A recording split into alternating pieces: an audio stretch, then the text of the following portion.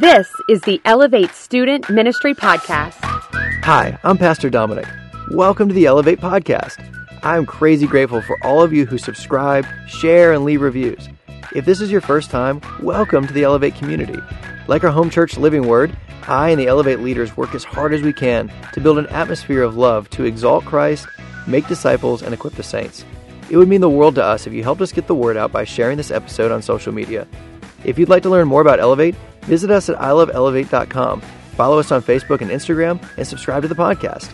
Thank you for everything you do, which brings faith, hope, and love to the world around you. What is up, Elevate? Do we have any Surge campers in here? Did y'all love Surge? Awesome. Elevate, we are here for one reason, and it is one reason only. It has nothing to do with our friends. It has nothing to do with the fun or the colorful lights. It has everything to do with Jesus. We're here to elevate Jesus. Elevate Jesus. That's right. Amen.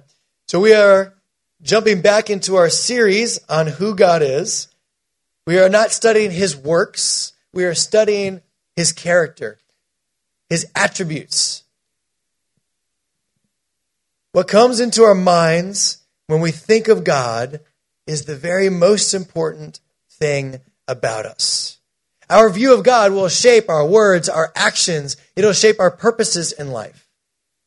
That comes down to nothing more and nothing less than our perspective of God. There are two categories of God's attributes. One, God's greatness, his infinite power, and the second is his perfect character, his goodness. Attributes like wisdom, justice, love, faithfulness, truthfulness, and those attributes are ones that he actually shares with us. He allows us to experience his character through us to each other, through us back to him. So if I was to say, God is good, how would you respond? Oh, there's some 90s people in here. God is good, and all the time, because that's his nature. We're going to do that one more time, because this is worth getting excited about. God is good, and all the time, because that is his nature. His goodness is a vast subject, because his goodness is inherent in every other attribute. His wisdom is good. His love is good. His wrath is good. His justice is good. His omnipotence is good. His sovereignty is good. It touches and is woven into every other attribute of his. And I'd like to look at his goodness as two different aspects. There's two sides of God's goodness. There is his moral goodness, his uprightness, his righteousness, his perfection. And then there is his goodness that is revealed in grace, kindness, charity towards his creation. Both are aspects of his goodness. When we're talking about God's moral goodness, we're talking about that he is upright and perfect in all of his decisions and all of his character, and everything that he does is good. He is objectively good. And I want to delineate the difference between objective and subjective. Do y'all know the difference between objective and subjective? Yes? No? Good. This is a good place to start. Objective is something that is true. It's a standard. It is proven. Subjective is opinion, how you feel about something.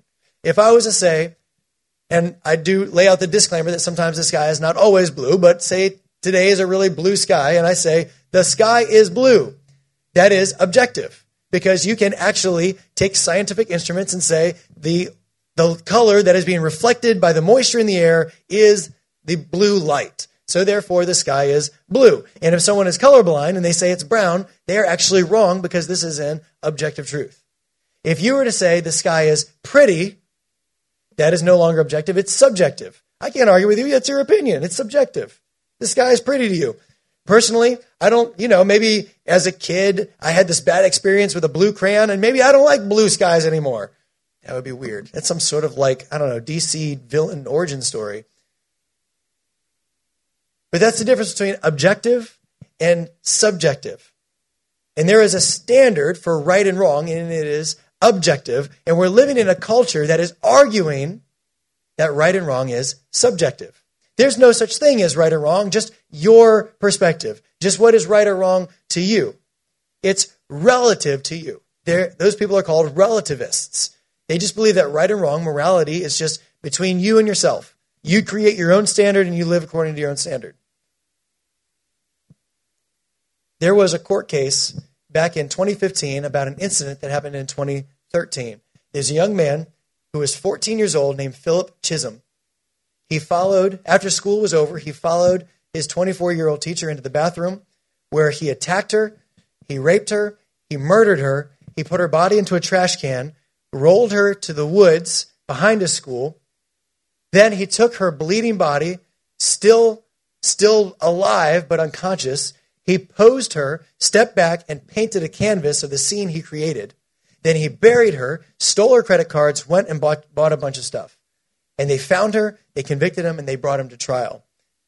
And this is the defense's argument, and this is the prosecutor's argument. The defense attorney said this, that he suffered from an acute psychotic episode brought on by early schizophrenia. And I want to read a quote from her. When Philip Chisholm followed her into the bathroom, he was not himself. He didn't choose to do this. What other than an overpowering mental illness could have caused Philip Chisholm to do these acts? He must have been psychotic. So her argument is, because he did it, he must be psychotic. But this is called a logical fallacy because it's circular.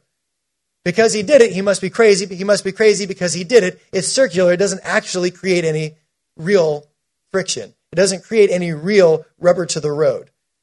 She's claiming that the only explanation of his extreme brutality is if some sort of outward force compelled him to do it. What other than an overpowering mental illness, she says. She denies that anyone in their right mind could commit evil. But it doesn't take an outside force to commit atrocities, does it? It actually takes an inward one, and that is sin. And I love the prosecuting attorney. If you watch this online, she's a brilliant orator. She really knows what she's talking about. And the prosecuting attorney was named Kate McDougal, and she has about 35 minutes. I want to give you a section of that. She says, "We think we understand prejudice." Like, what comes into your mind when you think about prejudice? But let me suggest to you, there is a different kind of prejudice, one far more appealing and one we hold a lot closer to our heart. And that is our view of the world. The idea that things are predictable, our hope. There's not one single person in this courtroom that wants to believe that a 14-year-old boy could have done this and not be crazy. But doing something so awful does not make you crazy. Ladies and gentlemen, let me respectfully suggest to you that Philip Chisholm is no more entitled to your prejudice of hope. There is an overwhelming evidence in this case beyond any reasonable doubt that he was not suffering from a mental disorder or a defect, but that Philip Chisholm knew right from wrong, could choose right from wrong. He did repeatedly over the course of that afternoon. He just didn't do it when it mattered. He had a goal, a terrible, terrible purpose. You see, what house of cards is the defense attorney trying to create? She's trying to say that evil is an external force. Therefore, he's not responsible for his own actions. And the prosecuting attorney pulls the rug out of it. She pulls the rug out of it, and she reveals this common prejudice that we just want to believe. Don't miss this. We want to believe that humans, that we are inherently good. Every Disney movie teaches us that there's good in everybody. And that is the prejudice sometimes that we look through. That we just believe people are good. That if they do something really bad, it must not be their fault. It must be this external force. And Scripture teaches us the exact opposite, that we are actually inherently evil. That evil comes from our very nature. And it expresses what evil will. Further, she made the claim that he chose to do wrong. Now, I'll tell you that in the words that she used, that he knew right from wrong, he just didn't choose to do right, she is making a very powerful statement that there is objective right and wrong. Does everyone in this building agree that Philip Chisholm did something wrong? Does everyone agree that Philip Chisholm, murdering and raping his teacher, he cut her throat so deep he chipped her spine with a box cutter? He did wrong. I'm glad that we agree on this. If there's anyone who disagrees, I'm a little concerned about you. I'm glad you're here. Jesus loves you. You need to get saved. But how can we know that he did wrong unless we are assuming that there is an objective right? Anytime someone says, oh, there's no such thing as right and wrong, but they will say that something wrong was done, they have to assume that there is a standard by which they compare what is wrong. Where does that standard come from? Objective morality is the belief that there is an external, consistent, complete, and unwavering moral standard by which our actions are compared to know right and wrong. Did y'all follow that? I'm sorry we don't have the screen. I'll read it one more time. If you believe in objective morality, you believe that there is a consistent, complete, external, unwavering moral standard, and by this our actions are compared to know whether they're right or wrong. How do you know if you're building a puzzle? How do you know if you're going in the right direction? How do you know you're doing a good job in this puzzle when you're halfway through? The pieces match. It's beginning to look like the picture on the box. You look at it and you're like, it's a puppy. And the box over here is a hot air balloon. And you're like, this is wrong. I'm in the wrong puzzle. The pieces are wrong. So the picture is an objective perspective, and you will know you're going in the right direction when the pieces start matching, when they fit together, when they look like the objective picture. How do you know when the puzzle's finished? Because it looks like the picture. This is our concept, a Christian biblical concept, that there is objective truth, that God is the perfect picture by which every right or wrong action, by which all of morality, by which all of creation is compared. Creation, our decisions, our actions, our words are as good or as evil as they compare to how good this perfect picture, this perfection, this standard of morality, God's goodness is. Relative morality argues that there is no such thing as right or wrong. Everyone can have their own moral standard by which they judge their actions. Scripture calls this everyone doing what is right in their own eyes. If I can defend this, if I can validate it, if I can justify it, then I should be allowed to do it. Well, I'm not hurting anybody. This isn't affecting anybody else but me, so it's okay that I do whatever I want. As long as I can rationalize it. Well, they hurt me first, therefore it's okay. Are you following me? C.S. Lewis, in his book, Mere Christianity, gives 8 reasons that we can look around and prove objective morality. And then he takes it a step forward. He takes it a step forward. Like, you just got to go read Mere Christianity. It's a little dense, it's so worth it.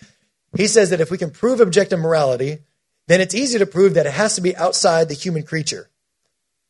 And if it's outside the human creature, it must be above the human creature. And if it's above the human creature, there's nothing except the possibility of God. And you can actually prove God's existence through the fact that there seems to be a moral framework in the human condition. Why do people fight so hard for relative or subjective morality? Why are they tooth and nail? This is being taught in our colleges. It's being taught everywhere that there's no such right and wrong. It's relative. It's subjective. Because, as C.S. Lewis argued, if there is an objective reality that everyone recognizes, then there must be a higher orchestrator. And if there is a higher orchestrator, it means that I don't get to do what I want anymore. I'm now under the dominion of that creator. In short, we want to do whatever we want. So as long as it's subjective morality, I get that freedom. But there is objective goodness. Deuteronomy 32:4. Hope you guys have your notebooks from camp, right? Y'all are taking notes? Deuteronomy 32:4. The rock, his work. Whose work? The rock, the unmoving, unwavering, solid foundation. His work is perfect. For all his ways are justice, a God of faithfulness without iniquity, just and upright is he. He is objective perfection. James 1:17, every perfect gift is from above, coming down from the Father of lights, with whom there is no variation or shadow of change. Mark 10:18, no one is good except God alone. He is the creator of space, of matter, and of time. And his moral laws are inherent in everything he's created. His creation reflects its creator. His moral laws are woven into everything he's done. His intentions, motivations, actions, and outcomes of his plan are perfect and good. Therefore, everything he does is worthy of our praise. Now, you need to understand, before we go any further, that God is not good according to how we define goodness. You have to understand that. That is, you're going to struggle in your Christian life if you can't wrap your mind around this concept. God is not good according to how we define goodness. We must define goodness according to the very character of God. If you define God according to your goodness, you're going to be going through trials and tests and hard times, and you're going to be saying, God must not be good because right now I'm struggling and it hurts. But remember that God is omniscient. He knows everything. If that is true, then if you had all knowledge, you would make, don't miss this. If you had all knowledge, you would actually make the same decision for your life that God made. And he is all good, and so he's going to make the very best decisions for our life, which sometimes means he chisels us with hard times. God is not good according to our standards. We must change our standards according to God's goodness. Like a puzzle, everything is more or less good by how close it is to God's perfect character. And evil, if God is good, evil is whatever is in rebellion against God. C.S. Lewis says that evil is the absence of God. Evil is saying, I see your goodness and I reject that. That is evil. Philip Chisholm was in rejection of God's goodness. When we lie, or gossip, or pursue our lust, or cheat, or do any of these things, we are in rebellion against God's goodness. Isaiah 64:6. We are all infected and impure with sin. When we display our righteous deeds, whenever we're showing like, hey, here is how awesome I am, they are nothing but filthy rags. Like autumn leaves, we wither and fall, and our sins sweep us away like the wind.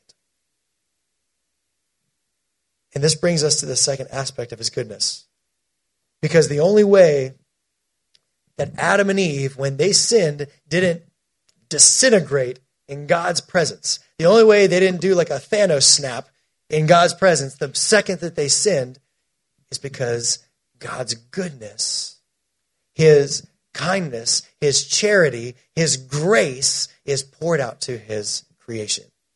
That God would see their sin and not obliterate them is giving his love and grace and kindness that they do not deserve. That is the definition of grace, to give blessing that someone doesn't deserve.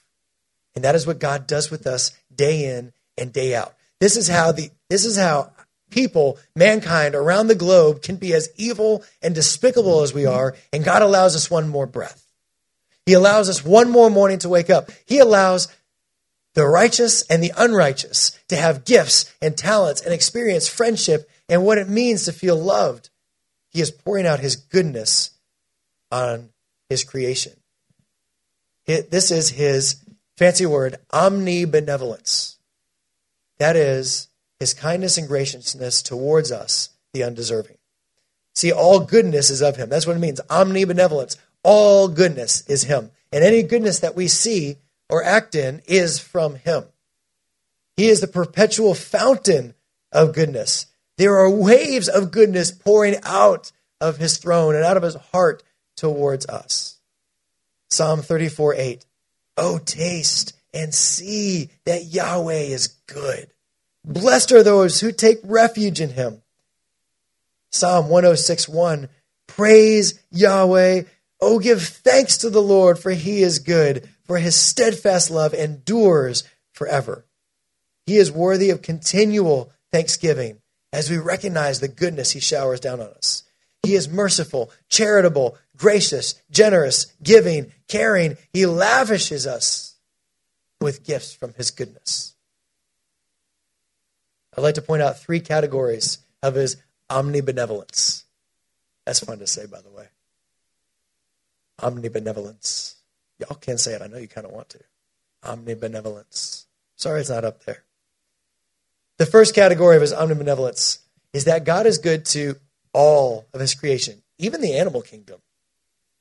Psalm 145, verse 9, 15 through 17 says, "The Lord is good to all, and his mercy is over all that he has made. The eyes of all look to you, and you give them their food in due season. You open your hand, you satisfy the desire of every living thing. Yahweh is righteous in all his ways and kind in all his works." He cares about the animals. Remember that? Matthew 6:26. "Look at the birds of the air. They neither sow nor reap nor gather in barns, and yet your heavenly Father feeds them." Psalm 104, 25 through 27. Oh, this is a cool verse. Go look this one up and find a commentary.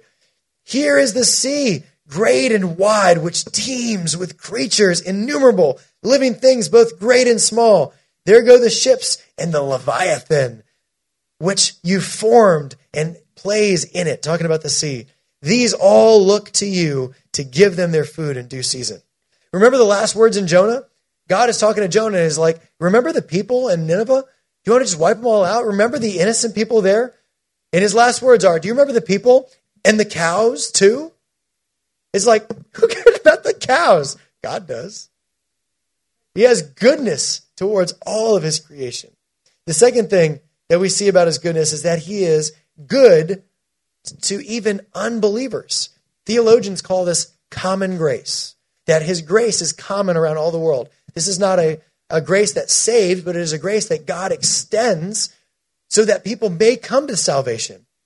It's also a grace that he extends so that whenever they stand before judgment, if they denied him, there is grounds to say, I gave you every good thing, every sign that you needed to come to salvation, and you rejected me. And so it is just that they are punished.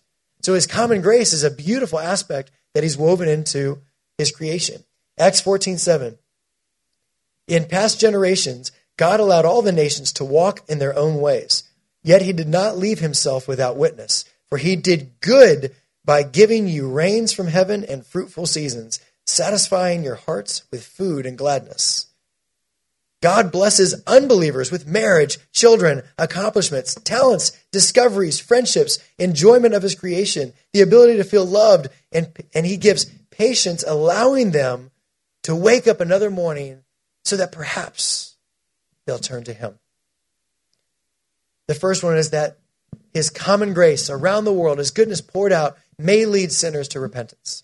And the second one, as I mentioned earlier, is to give them no excuse when they stand for punishment. Romans 2, 4 through 5. "Or do you presume on the riches of his kindness in the forbearance and patience, not knowing that God's kindness is meant to lead you to repentance?" His kindness is meant to lead us to repentance. "But because of your hard and impenitent," that is in, you wouldn't turn to forgiveness, "you are storing up wrath for yourself on the day of wrath when God's righteous judgment will be revealed." So God is good to all creation. He's good to unbelievers, and he's also good to believers, his people. He's good to them with physical blessings, like the ones he's talking about in Matthew 9 through 11. "Or which one of you, when his son asks for bread, will give him a stone? Or if he asks for a fish, will give him a snake? But if you then, who are evil, know how to give good gifts to your children, how much more will your Father in heaven give good gifts to those who ask?" But God also gives spiritual blessings. 1 Peter 2:9, "But you are a chosen race, a royal priesthood, a holy nation, a people of his own possession, that you may proclaim the excellencies of him who called you out of darkness and into his marvelous light." Psalm 34:10 says that those who seek Yahweh lack no good thing. Psalm 84:11, "For Yahweh God is a sun and a shield. Yahweh bestows favor and honor. No good thing does he withhold for those who walk uprightly." God delights in meeting our needs. He delights in giving good gifts to us. And he expresses his goodness to his people in several ways. The first is the ultimate expression of his goodness, and that is that he would redeem those who were in active rebellion against him. Those of us who were spitting and hating and biting at the very hand that was reaching out towards us with grace, that he would go to the cross for us. That is grace. That he pours out his love for us. Romans 5:8, God shows his love for us in that while we were still sinners, Christ died for us. His goodness also allows and even ordains trials and suffering. His goodness ordains suffering. Take that to the bank and wrestle with it. I don't think that's how that saying goes. He allows it to shape his people. Listen, Romans 5:3-5, we rejoice in our suffering, knowing that suffering produces endurance. Endurance produces character. Character produces hope, and hope does not put us to shame because God's love has been poured out into our hearts through the Holy Spirit who has been given to us. Michelangelo is known for his statue of David. Y'all seen that statue? One day someone came to him and said, Michelangelo, how on earth did you know how to chisel away? You just have a block of stone and you remove chunks until this beautiful statue is there. How did you do that? And Michelangelo's response was, I just removed every piece that didn't look like David. God is using suffering in our life as a hammer and as a chisel, and he's chiseling away every piece of us that doesn't look like his son, Jesus Christ. And it's painful, and it's hard, and he uses life like sandpaper to buff away at us sometimes. He uses that chisel and that hammer, dink, dink, dink, and it's ow, ow, yow. And God is creating us to reflect his image. I love what Louis Giglio says. He said that so many times when we pray, at the top of our prayer list is, God, take away the chisel. God, take away the hammer. We're asking for God to take the things out of our lives which God is using in our lives. And that is his goodness. That's painful to accept whenever we realize, when we wrap our minds around some of the things that means. That God is using even the painful things in our lives as his goodness. So his ultimate expression of goodness is the cross. His goodness even allows us and ordains sometimes trials and suffering. And his goodness transfers through us to other people. Matthew 5:44-45 says, but I say to you, brace yourself, love your enemies, and pray for those who persecute you, so that you may be sons of your Father who is in heaven. For he makes his sun rise on who? The evil and the good. He sends rain on who? The just and the unjust. So what's he saying? If God does good to the unjust and to the evil, then he is also calling his people to be good to the evil and the unjust. He is calling us to extend grace to the very people that we avoid at all costs. He extends his goodness through his people to others. Ephesians 2:10, we are his workmanship, created in Christ Jesus for what? Good works, which God prepared beforehand that we should walk in them. We should walk in his goodness, not for ourselves. We walk in his goodness for others, even those we struggle with. This is the kind of God we can trust. One of our enemy's greatest strategies is to get us to doubt God's goodness. That is his strategy. May we never shrink back. May we never cave in or waver on seeing God as good. That all goodness is of God, from God, through God. He is the objective means by which we know what is good. May we repel those lies with the shield of faith and cut through that deception with the sword of his word. Deuteronomy 32:4. The rock, his work is perfect, for all his ways are justice. A God of faithfulness and without iniquity, just and upright is he. Psalm 34:8. Oh, taste and see that Yahweh is good. Blessed are those who take refuge in him. Recap. God's goodness is expressed in his moral perfection and in his undeserved blessings on creation.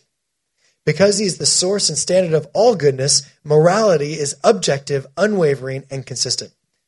We are not good. In fact, we stand in gross rebellion to goodness himself. Because of his omnibenevolence, because of his grace, his kindness, his charity, he withholds judgment and even gives gifts to creation, believers, and even unbelievers. He expresses his goodness in 1, forming his people, 2, loving through his people, and 3, the ultimate expression was the cross of Jesus Christ. God is good. And all the time. All right, here's your challenge. Take a minute and think. Who in your life is undeserving of your goodness? Who are they?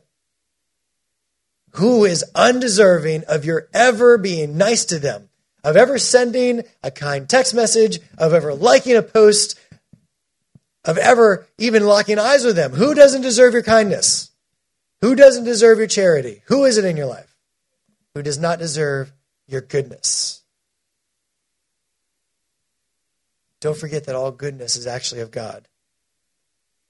And God is extending kindness and goodness to them. So if you... Okay, I need 2 volunteers. Caroline and Cruz, come on up. You! Come on up. Quick. All right. So, let's say Cruz hurt my feelings real bad. No, not really. Cruz is one of my favorite people.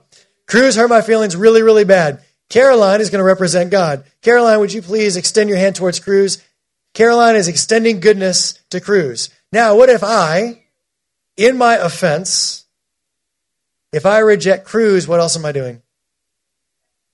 I'm standing in opposition to God.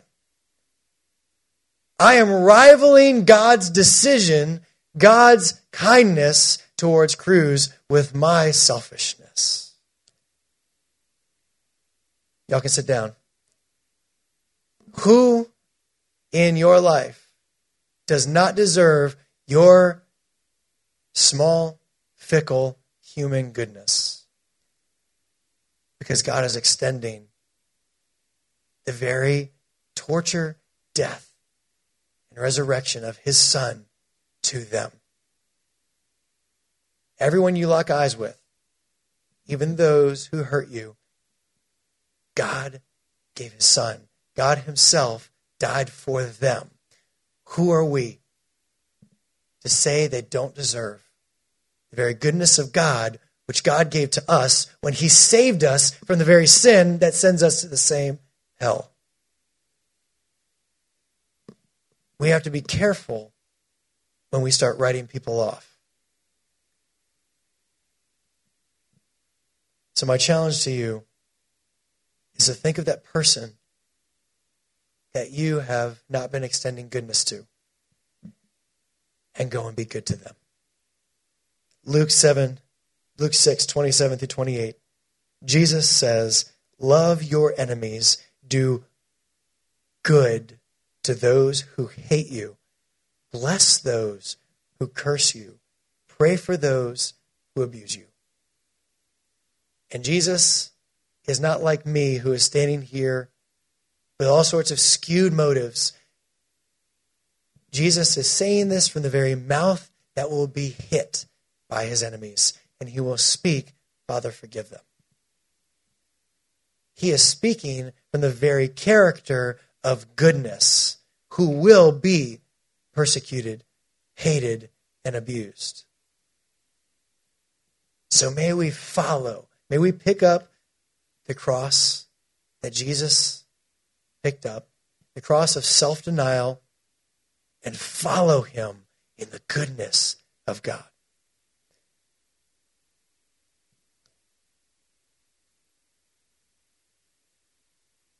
Thank you, Lord, for your word. Oh, Lord, let your word do its work in our hearts. Let it begin to be a bleach against the blackness of our sin. Thank you for your redemption at the cross. Thank you that you see us under the righteousness of Jesus. That is the ultimate goodness. Lord, begin to purge and chisel away everything that is us until there is the image of your Son in sanctification. Lord, let us begin to see our sufferings differently, our trials differently, those things that hurt us. Let us begin to see them differently. Let us stop praying for the chisel and the hammer to go away, and let us start praying that we can become softer stone for the work that you're doing in us in every situation. Whew.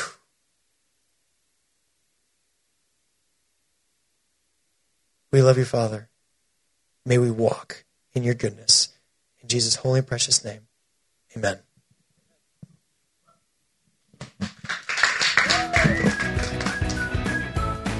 Thank you for listening. Episodes are recorded every Wednesday at Elevate Student Ministry. All students, 7th through 12th grades, are welcome.